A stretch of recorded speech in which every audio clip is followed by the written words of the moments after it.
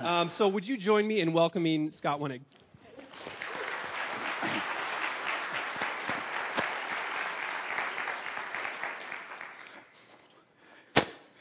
Thanks, Tim. You are funny. I can speak from experience and observation on this one, and so I'd like you to believe me. We have many fine students at Denver Seminary who come through, and we are blessed to have them all, and some of them rise to the top, and 2 of them are on your staff. So Joseph and Tim, God bless you guys, and thanks for this church.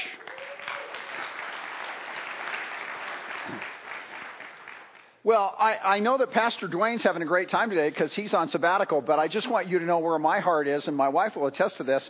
I'm having a great time because I get to be with you in church world. And despite the fact that I'm an educator professionally, I'm a pastor who masquerades as a seminary professor. So thanks for letting me come and share with you. We're going to take the next few weeks and look at the narratives out of the book of Daniel. Daniel is 12 chapters, and the first 6 are narratives.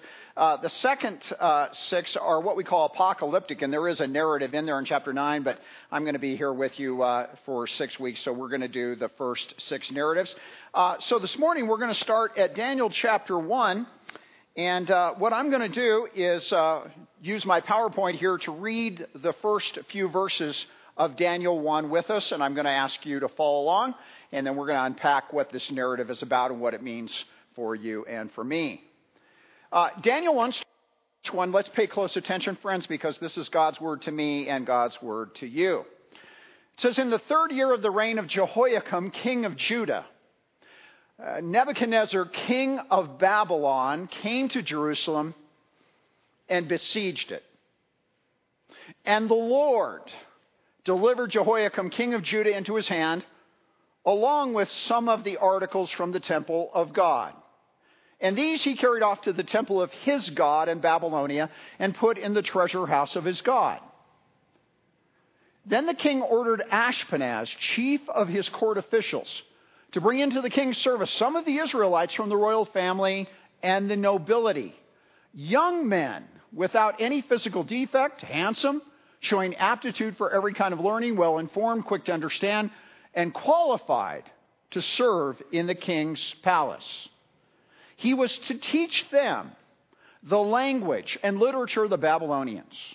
And the king assigned them a daily amount of food and wine from the king's table, and they were to be trained for 3 years. And after that, they were to enter the king's service. Among those who were chosen were some from Judah: Daniel, Hananiah, Mishael, and Azariah. And the chief official gave them new names. To Daniel, the name Belteshazzar. To Hananiah, Shadrach. To Mishael, Meshach. And to Azariah, Abednego. Well, this will get us started. Let's pray together, and then we're going to look at the rest of the narrative. Father, thanks for your mercy and your kindness and your grace that you've shown each and every one of us in the Lord Jesus. Thank you for the gift of your Holy Spirit who empowers us to live for you. Lord, I thank you so much for this church and what it represents in this community. And Lord, this morning we thank you for your word. We just pray now, Lord, that you would use this time and through your word to enlighten our minds and challenge our hearts and give us encouragement. And we ask all of this in the name of Jesus and for our sake. Amen. This morning, what I want to do is talk with you about culture. Now, this is something of a difficult choice because culture is an incredibly large topic. Culture pretty much encompasses every aspect of human life. But one definition of culture that I really like came from a think tank called the Willowbrook Group, which it spent years studying the subject. And after years and years of studying, here's how they define culture. They said culture is the pattern ways by which a group of people live. Now, you and me, all of us in this room, are part and parcel of North American culture. And North American culture has a variety of subcultures, but it has some major cultural forces to it. And those major cultural forces impose themselves on you and me on a pretty regular basis. In fact, sometimes on a daily basis. Let me illustrate this to get us started with some examples. Well, this is Starbucks, and it's the Starbucks icon. 25 years ago, Starbucks was this tiny little coffee outfit up in Seattle. But they've grown and grown and grown and grown their business, and now Starbucks is pretty much everywhere in America, and it's often other places around the world. And many of us here are really excited about that. In fact, many of us here, and I am in this camp, we pay the rent at Starbucks literally every day. It influences the way we live. It's a cultural force.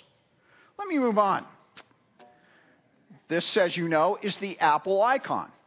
25 years ago, Apple was in really, really bad shape as a corporation, and then Steve Jobs came back in and he re-envisioned the company, and they developed all these really, really cool products, and you use a lot of those products. All the way from iPods to iPads, which we have up here, to iPhones. Apple influences the way millions and millions and millions of Americans and millions of people around the world live. They are an enormous cultural force in our lives. This is Taylor Swift, just in case you didn't know that.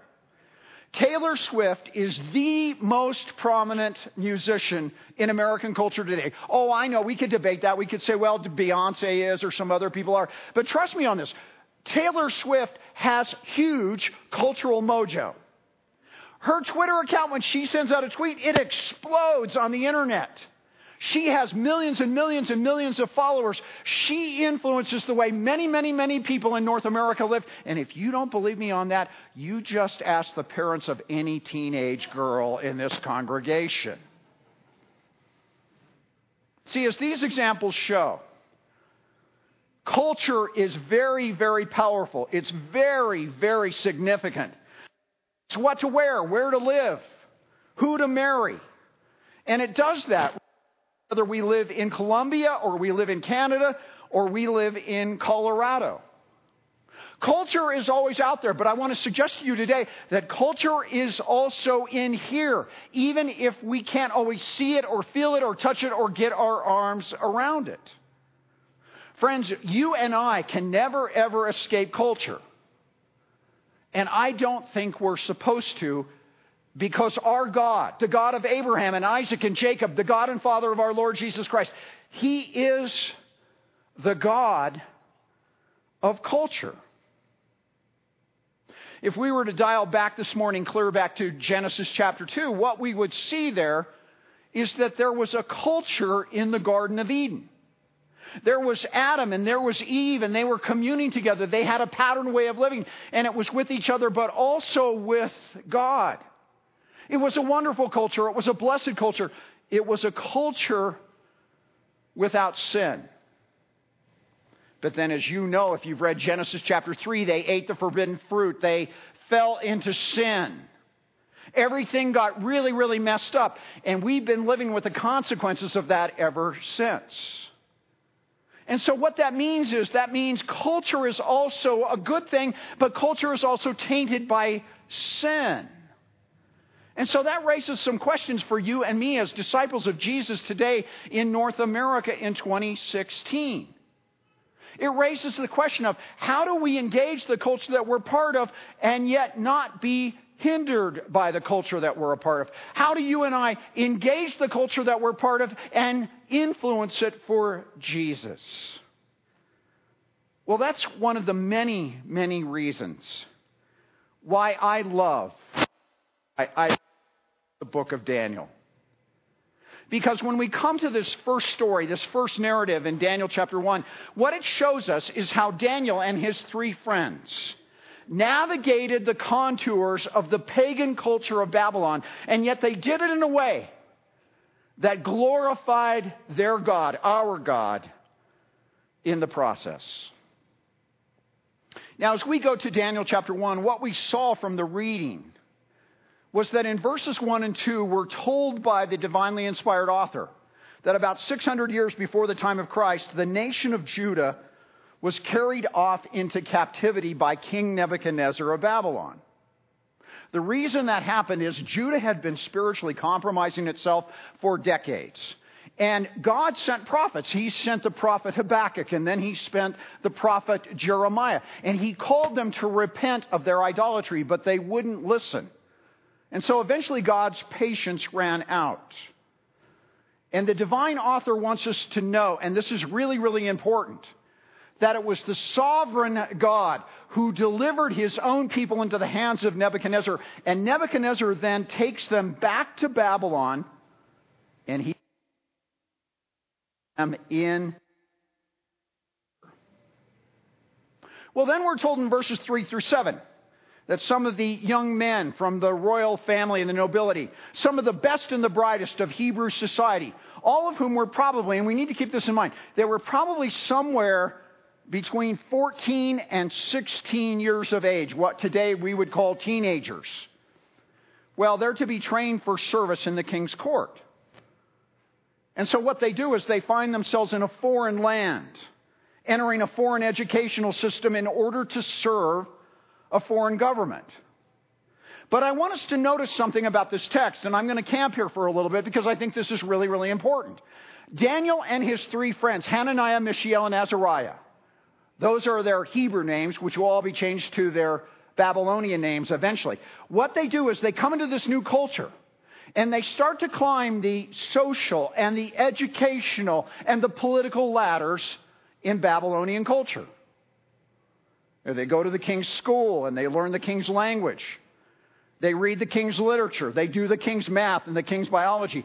And now they're dressed also like the elite of Babylonian culture. And what we need to understand is Babylonian culture was much more affluent. It was much more sophisticated than was the culture of Judah that they just came from. And then the author goes on and he tells us in verse 7, not only do they go to the king's school and do the king's math and learn the king's language and read the king's literature, they're also given new names, Babylonian names. And these names are names that are all affiliated with the gods of Babylonia. Oh yeah, when they're taken into exile, there's a tremendous amount of loss and there is suffering. But despite the pain and the suffering and the loss, for them, and they realize this when they get there, this is an incredible opportunity because, as I said, Babylonian culture was far more advanced than that of Judah. And so what they do is now they freely engage it. Let me try to make this a little bit concrete for us. For them to leave Judah and go to Babylon and engage that culture would be for, like us, to quit shopping at Kmart, shopping at Nordstrom's. It's like giving up driving your old beat-up Volkswagen Beetle, and now you're driving a Lexus SUV. It's like you say, I'm never, ever, ever again going to eat at McDonald's because now I get to eat at Morton Steakhouse all the time.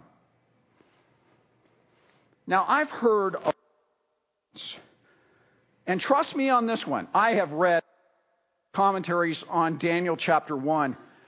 And most of the sermons, not all of them, but most of them, and many of the commentaries always focus on verse 8, which we'll get to in a minute, which tells us what we cannot do in the culture. And I'm going to talk about that as well. But what I want us to do here, friends, this morning, right out of the gate, is I want us to take the first element of this story, of this text, really seriously. Because what the author is doing is he's showing us that these four young Hebrew exiles are engaging this pagan culture.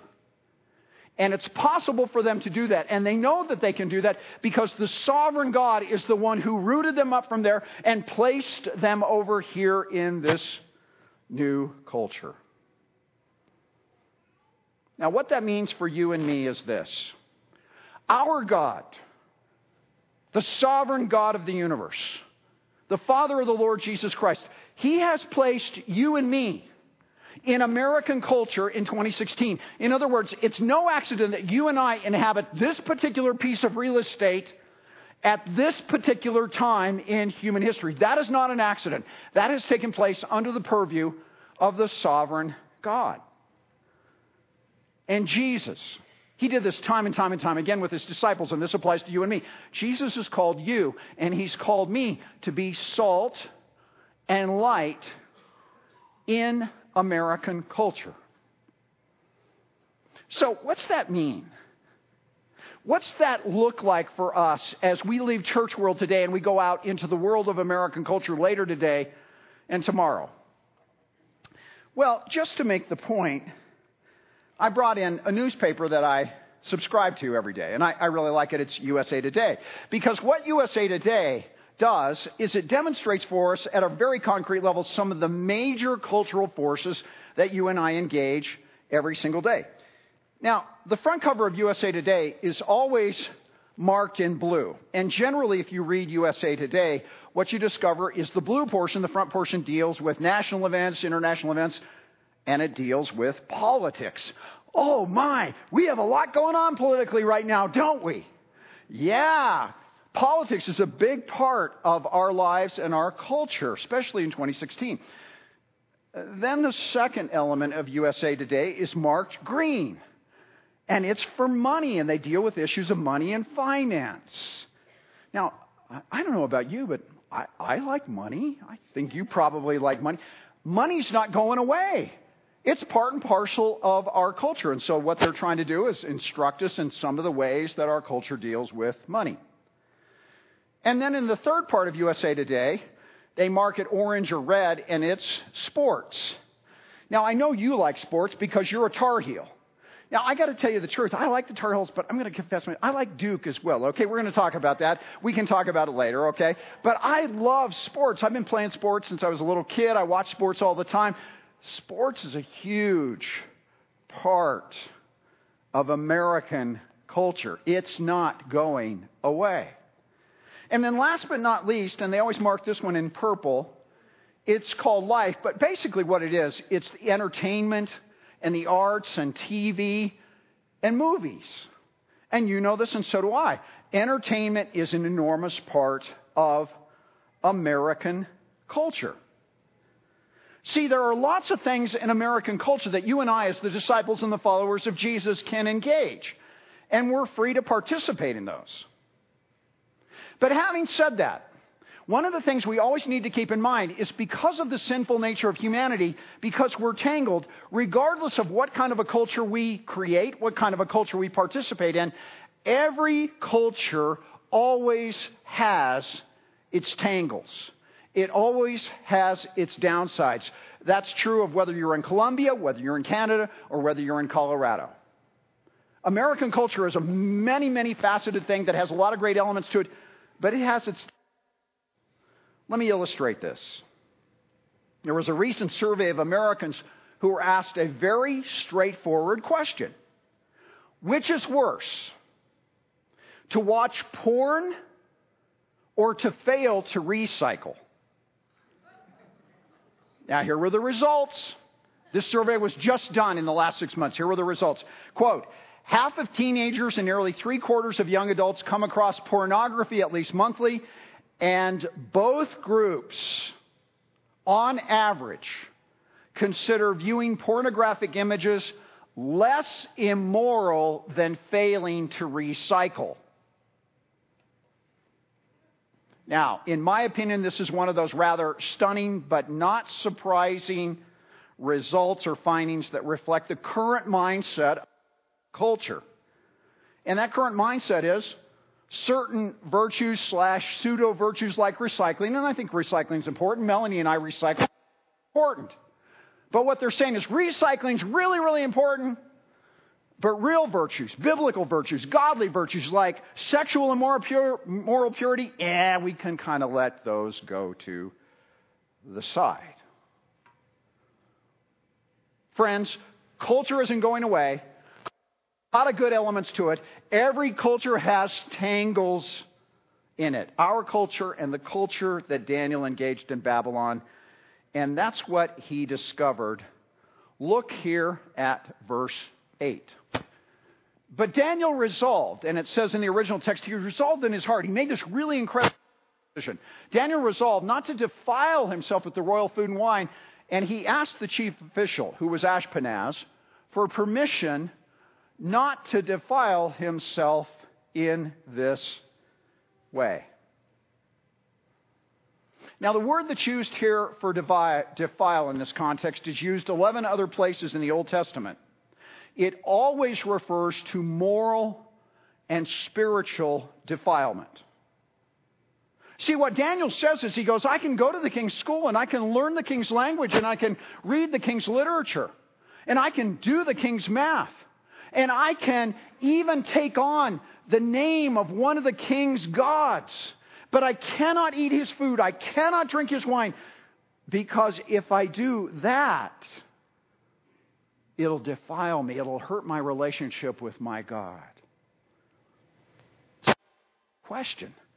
What was it about the king's food and the king's wine that was so bad? Well, trust me on this. You can read 10 commentators and get 30 different opinions.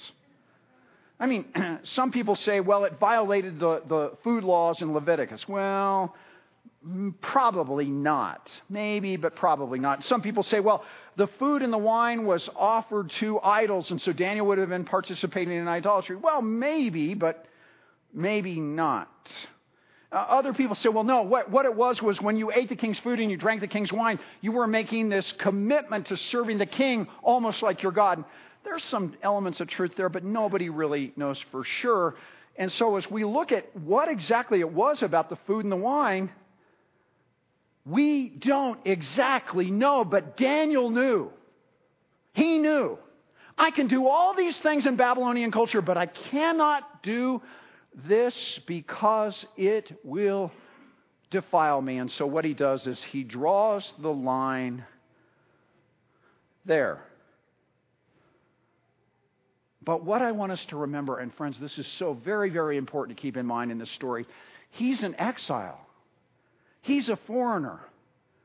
He's a teenage student in a government dominated by a king who is so powerful that he makes some of our contemporary politicians today look like little baby cream puffs.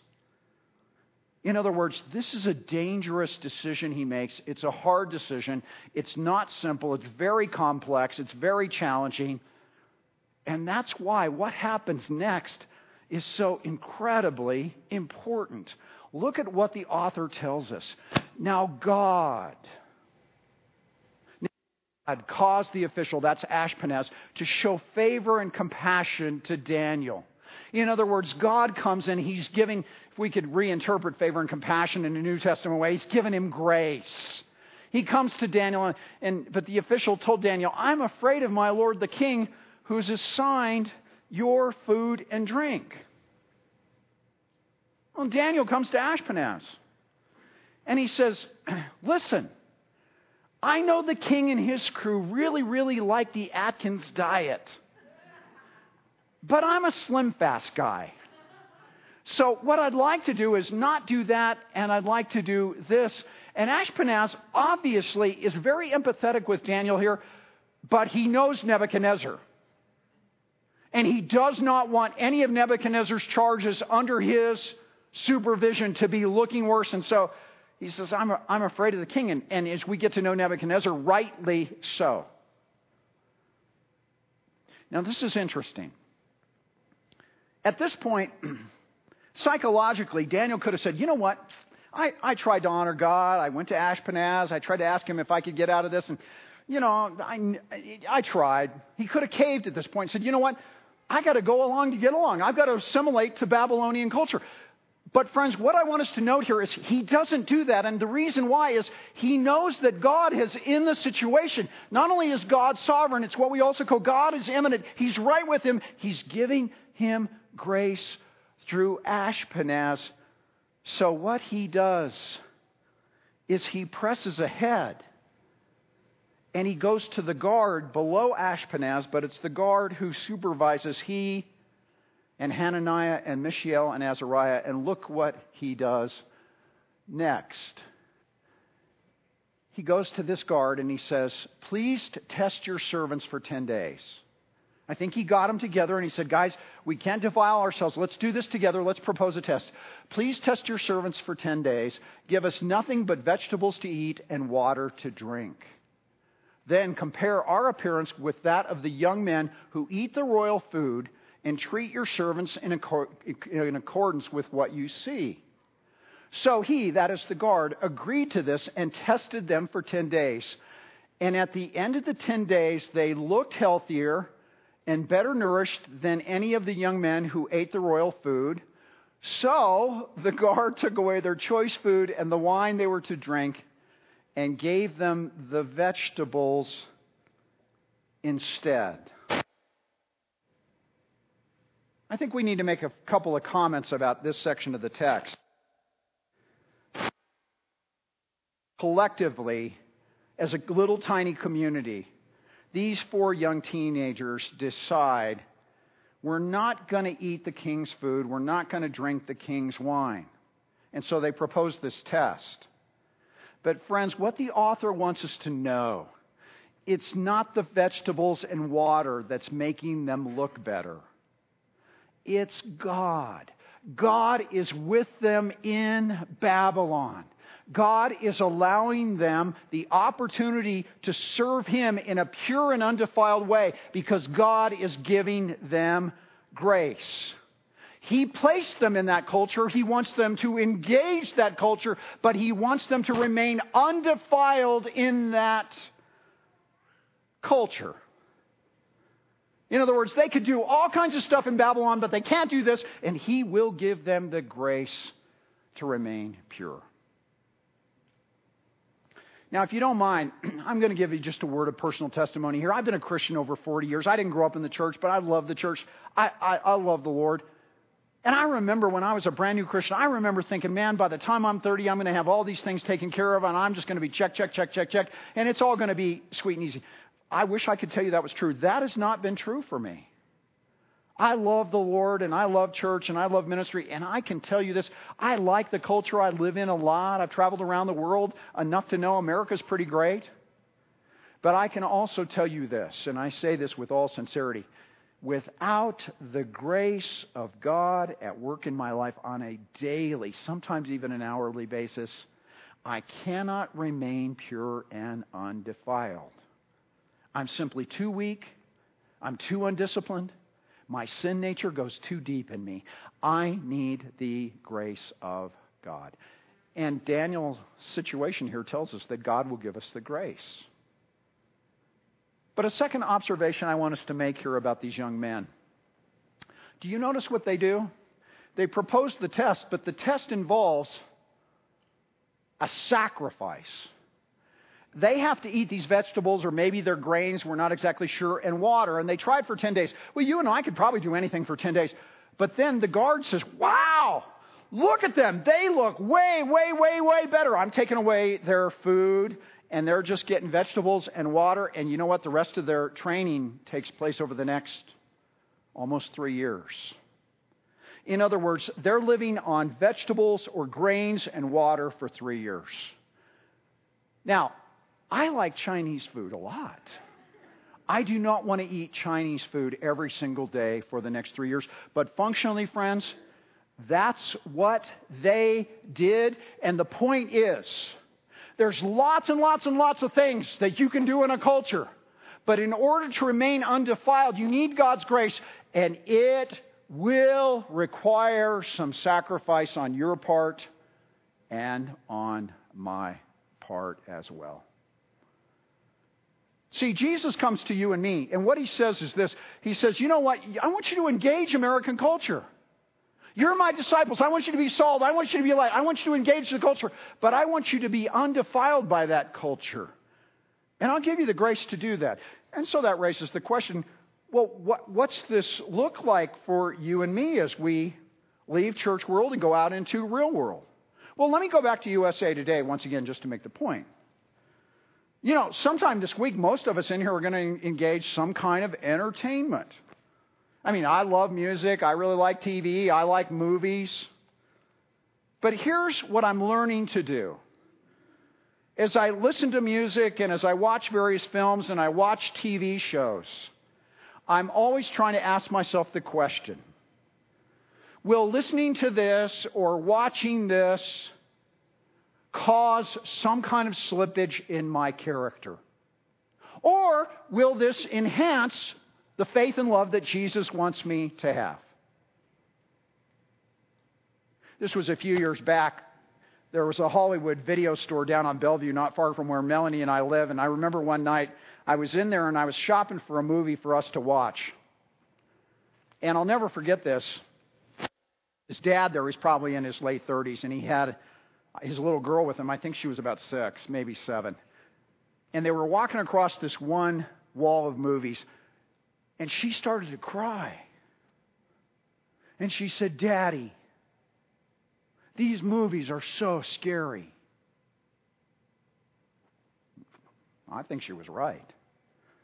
So here's my suggestion for you and for me. Any movie or TV show or internet site or music video that sounds or looks spiritually or morally scary, we need to go to God and say, "God, I need the grace to just leave that behind at all costs."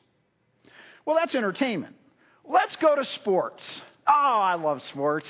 Geez, I like sports. Joseph, I didn't tell you this, but a year ago, Melanie and I, we got to go to the Final Four in Indianapolis. Sorry to tell you that, but Duke won, okay? It was a great experience. We had a great time. I loved it, loved it, loved it. Had a wonderful time. Got to check that off my bucket list. I don't know about how many of you, but my wife will attest, I'm a huge Bronco fan. I love the Broncos. I love the NFL. And I got to tell you, back on February 7th, Melanie and I are sitting in our family room, and as the clock starts to wind down in the fourth quarter, and I realize, I think we're going to win. I think we're going to win. I started to get nearly ecstatic. Now, I'm much more of a Presbyterian than a Pentecostal, but when the final gun sounded, I almost spoke in tongues, okay?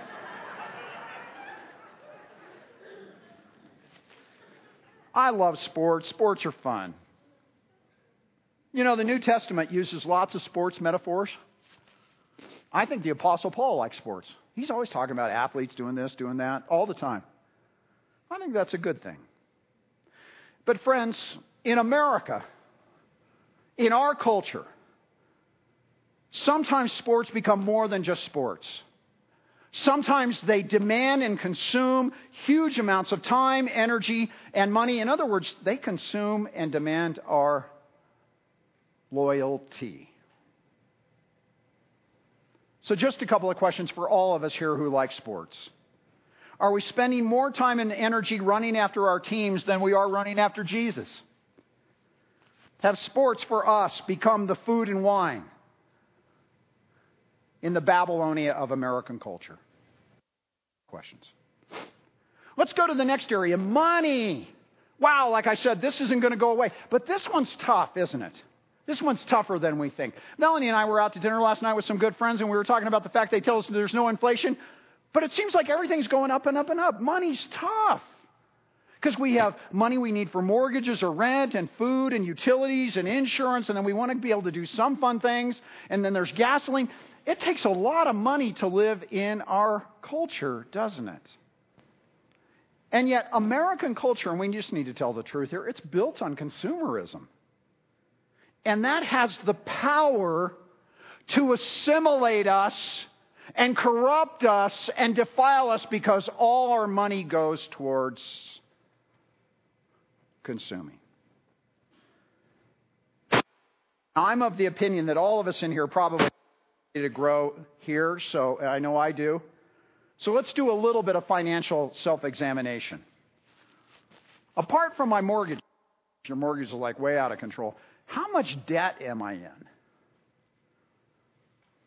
And debt's usually not a good thing. In addition to my normal expenditures, or our normal expenditures as a family, what percentage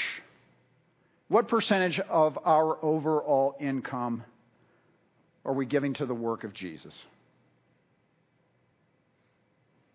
I love what the great reformer Martin Luther once said, because it's such a great picture. He said, God made the hands with fingers so the money would slip right through. That's a good metaphor of giving our resources.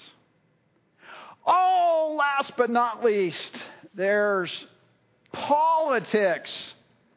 Oh, this is exciting. This is dynamic. 2016 has created a whole new political culture in the United States, some of which is not too good, but some of which has engaged everybody's attention. Let me give you an opinion here. My opinion is if you're a disciple of Jesus and you can vote, you should be registered to vote. You should be paying attention to the issues. You want to be well informed, and you want to be really, really, really prayerful.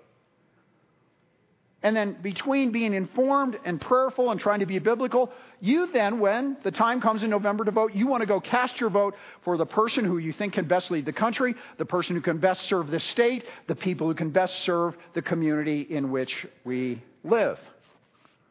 In other words, we live in a democracy. It's a republic. We get to practice politics, and that's a really good thing. But what we need to remember as disciples of Jesus is as important as politics are, and sometimes they're really, really important, they are never ultimate. They're never, ever, ever ultimate. For disciples of Jesus, God's kingdom is always ultimate. See, friends, there's lots of things we can do in American culture. God calls us to engage this culture, but He wants us to remain undefiled in this culture. And the reason why? It's really, really good for us. But here's the thing we forget. It's really good for us to engage and remain undefiled. That's not only good for us, it's good for the culture that we're in as well. Let me show you what I mean by looking at the next few verses of this text. Verses 17 and following. To these 4 young men, Daniel, Hananiah, Mishael, and Azariah. To these 4 young men, these 4 little Jewish kids in Babylonian culture, God gave, note that, God gave knowledge and understanding of all kinds of literature and learning. And Daniel can understand visions and dreams of all kinds. At the end of the time set up by the king to bring them in, the chief official presented them to Nebuchadnezzar. And the king talked with them, and he found none equal to Daniel, Hananiah, Mishael, and Azariah. So they entered the king's service. In every matter of wisdom and understanding about which the king questioned them, he found them 10 times better than all the magicians and enchanters in the whole kingdom. Well, they come in on graduation day, and it's clear that they're the brightest of the entire graduating class. And I think it's a temptation for us to look at this and interpret it and say, well, obviously, they're God's people, so they're just automatically better. I don't think that that's accurate. They stand out in the Babylonian court because of what the author tells us in verse 17. God gave. God is giving them the grace. He's the one who gave them their knowledge and their gifts and their abilities. Oh yeah, I'm not denying this. They go to school and they study hard and they took their exams and they wrote their essays and they did their experiments and they come out on top. They come out on top. But it was God working in them and through them that allowed them to get to that level. And here's what we need to know that's so really, really, really important about this text, and it's important for you and me. The reason why God does that is because He wants a witness to Himself in Babylon.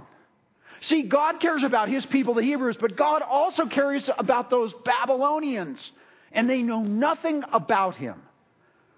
And He wants them to know who He is and what He's like in order to draw them to Himself.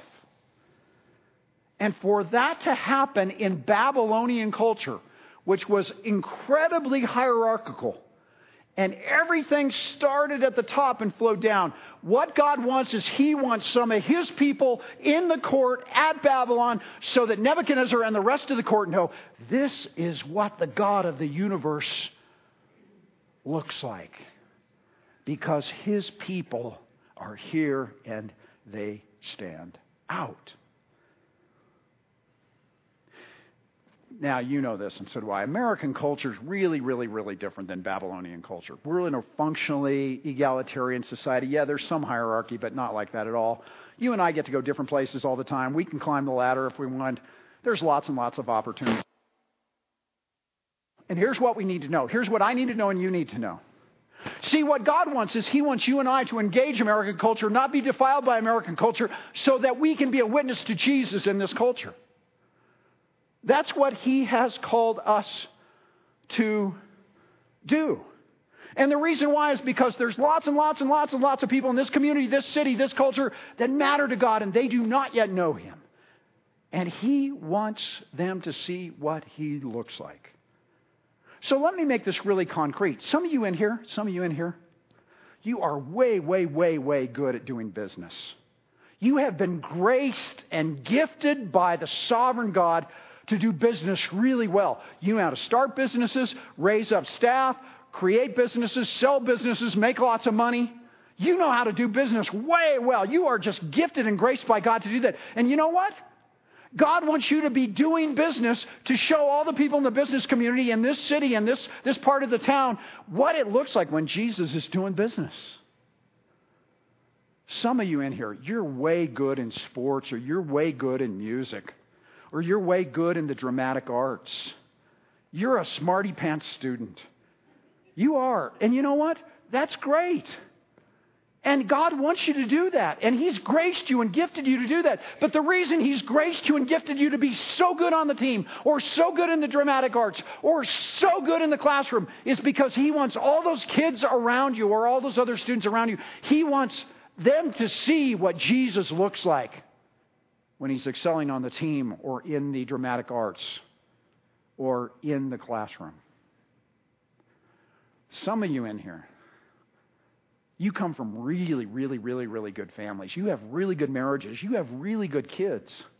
God has graced you in that way. You're really emotionally intelligent. You get the whole relational thing. You know how to do relationships better than pretty much anybody. That's God's grace in your life. And what He wants you to do is He wants you to use your marriage and your family to show other marriages and other families inside and outside the walls of this church, but especially in this community. Here's what Jesus looks like in a really good family. And there's so many people in a broken culture like ours who need what you have to give. And last, and certainly not least of all, this church is an awesome church. It has great staff. It has a great location. It has an awesome building. It's got great people.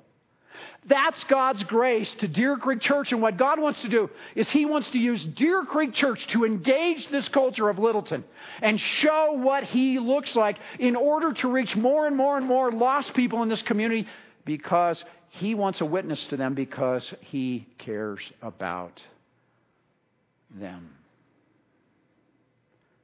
Now just imagine with me for just a second. Just imagine if that were to happen.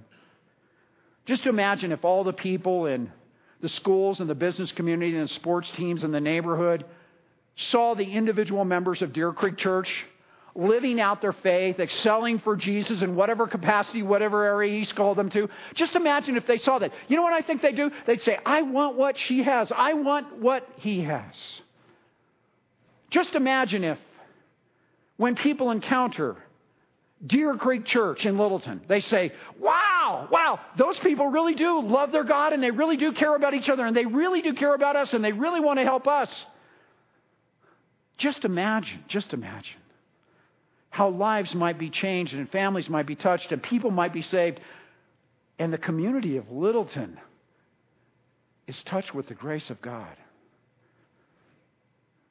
Friends, that is possible. That is possible.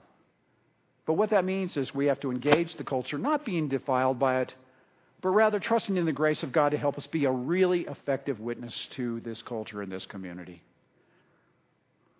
That's what God's called us to. And if that happens, the culture around us will be changed, lives will be touched for eternity,